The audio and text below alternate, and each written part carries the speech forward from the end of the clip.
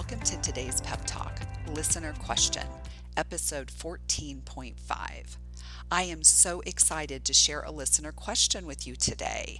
I have already recorded the Pep Talk for May, so I decided to do a second Pep Talk for April so that I could go ahead and answer Lisa's question. And that leads me to want to remind you to feel free to submit your questions that you would like to have answered on the podcast. On my website is a submit a question for the podcast page. So please feel free to go onto my website and submit a question that you would like to have answered on the podcast. It can be anything related to health, whether it's psychological health, whether it's regard to physical health. Feel free to submit your questions. I love having those come in and have the opportunity to focus on answering those during a podcast. So Lisa, thank you. Thank you so much for submitting the question, and thank you also for providing feedback to me regarding the podcast. Lisa is asking about self-effacing remarks. So in her question, she says, by definition, to be self-effacing means to not draw attention to yourself. But really, when we put ourselves down to try to make the other person feel more comfortable, to show our humility, it does the opposite. It draws attention to us. And I'm not sure that it's welcome. I completely agree. I believe that when we are critical of ourselves, we are bringing attention to ourselves. And also, not only do I think maybe it's not welcome, I do question that it makes people uncomfortable. I think when we make disparaging comments about ourselves, it can make other people uncomfortable and feel the need to want to defend you and say that what you're saying isn't correct. I know that happens for me. Now I recognize that I'm a therapist, so I might be a little bit more sensitive to what people are saying and may want to help in kind of helping them reframe and say something in a different way. Nonetheless, I know if I'm talking with someone, even in my personal life, and they're being critical of themselves, it does make me a little uncomfortable and has me wanting to tell them that what they're saying isn't accurate. So I agree with you, Lisa. I think that it does, as you said, it's the opposite. We are drawing attention to ourselves, and the other person doesn't necessarily want to hear it. What I thought of in what you were saying is, and I love that you included the definition because you know how I am. I am all about what words mean. So I love that you included the definition there. And you're right, with self-effacing comments that, or being someone who is self-effacing, it is typically wanting to be modest and wanting to not draw attention to yourself. What I also thought of, though, when I was reading your question was self-deprecation is what came to mind for me. I think that an individual can be self-effacing, be modest, and not want to draw attention to themselves without making disparaging comments about themselves. For example, if somebody in their work has been complimented for the work that they're doing and their response is, I could not have done it without the rest of my team.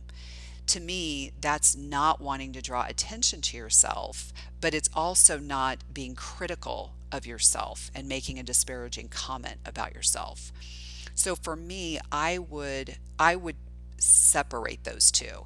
So what I'll focus on here is more self-deprecation and try to answer your question really based more upon that element. So again, because from my perspective, I do believe that we can be self-effacing, we can be modest, and we can be humble, and we can do that in a way without being critical of ourselves. However, going back to what your question is, and there were some more pieces that you had included in your question. You had commented that people who lack confidence, that oftentimes they will use too many words and say too many thank yous and say too many sorries when they communicate. And I completely agree. I think that when we struggle with self-confidence, that we're insecure and we think that we've done something wrong.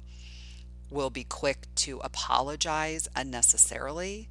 And as you commented, we can also overutilize the thank yous because we don't feel good about ourselves.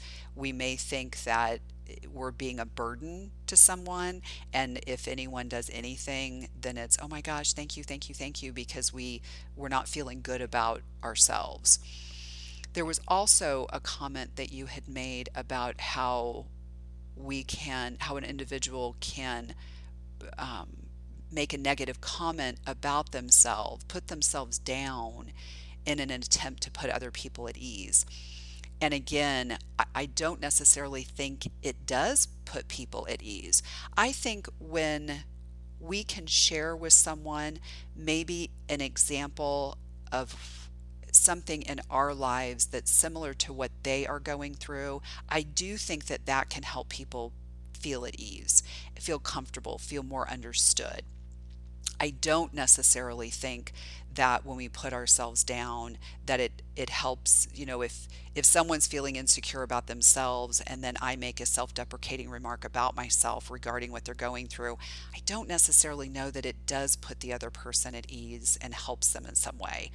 However, if I were to briefly share that I can relate to what they're going through because I have maybe had a similar experience, or if I just simply express compassion towards them and, oh my gosh, I understand, and or I'm so sorry that you're going through that. That must be really challenging, or that makes complete sense to me that it feels that way, or that you're coming from that place. I think we have the ability to connect to someone in a way without needing to be critical of ourselves. Of course, being a therapist, I'm not ever going to want somebody to be making disparaging comments about themselves. I know with my clients, I will regularly be commenting, I don't want you to be critical of yourself. I don't want you putting yourself down. And I'm thinking of just a couple of people just this week I was having conversations with. And even though I'm thinking of one person in particular that made a comment about her weight. And I know she was being playful when she said it.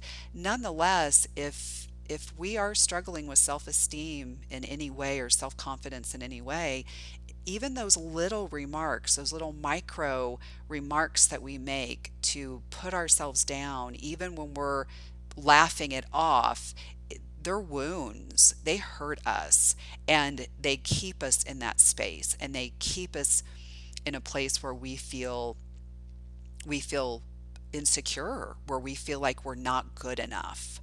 So anyone who is struggling with self-confidence or with self-esteem or is wounded in some way, I will not ever want them to be making comments that are hurtful in any way. Again, even if they're just little micro expressions that they're attempting to make humorous, even with humor, we can use that as a defense mechanism and act as though we're brushing it off. But again, it can create a wound, and it keeps us in that place where we're being critical of ourselves.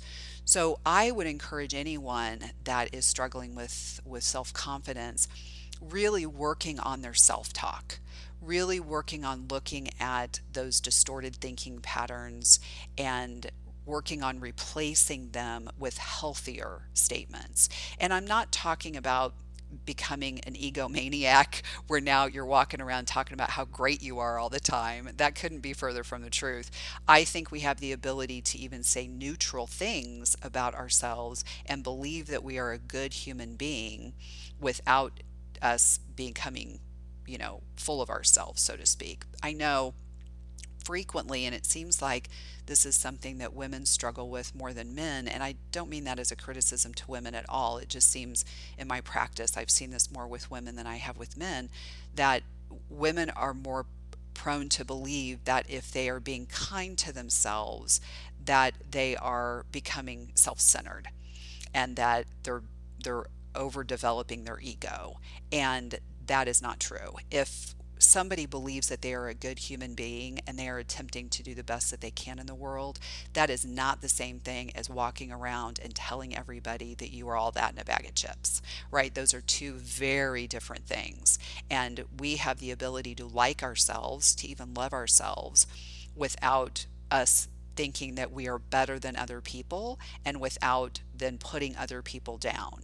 And again, to me, very different to have a healthy self-confidence versus being someone who is, braggadocious, so to speak. So again, I would encourage someone who is struggling with that self-confidence, really look at that self-talk, and also then look at where did it develop this struggle with self-confidence. Is that something that developed in childhood? And if so, in what way? What messages were sent that had you believing that you weren't good enough? And then really working on unpacking that and healing from those wounds, and to help you to know that that isn't your truth now. I know people have been in relationships even where maybe their childhood wasn't unhealthy or dysfunctional, but maybe their first significant other relationship was with someone who told them that they weren't enough and was constantly criticizing them. That can also develop some insecurities in an individual. So again, whether it's in childhood, whether it's some other time in your life, really looking at where did the insecurities come from. I've even had people where they went through a phase earlier in their life where they were struggling to get hired in jobs, or maybe they were struggling to keep a job by no fault of their own. And that can send a message of them not being enough. So to kind of summarize that, I would encourage someone who is struggling with self-confidence, really look at your self-talk and work on replacing it with healthier self-talk, and then look at where those messages came from, and then working on healing from those messages. Because as you said, Lisa, I don't believe that not only are we not serving others when we're being critical of ourselves, we're also not serving ourselves. We're not helping ourselves in any way. And as I said earlier, there's a big difference between having healthy self-confidence and being someone who is self-centered and is, seeking to put themselves up on a pedestal by putting other people down. I hope that answered the question. And of course, if you want me to elaborate on something, or you would like some additional information on that, please feel free to submit another question. And I'm hopeful that this was helpful for others today too. Are you someone who has a tendency to put yourself down? Do you criticize yourself, not only in your own thoughts, but do you do it in front of other people? And I'm hoping that the information I shared with you today helps you to know that not only it's not serving your other people, it's also not serving yourself. Thank you so much for joining me today, Lisa. Thank you so much for the question. And please, I encourage all of you to submit any question that you would like to have answered on the podcast. And of course, I also encourage you to do one thing purposefully to attain true pep for life.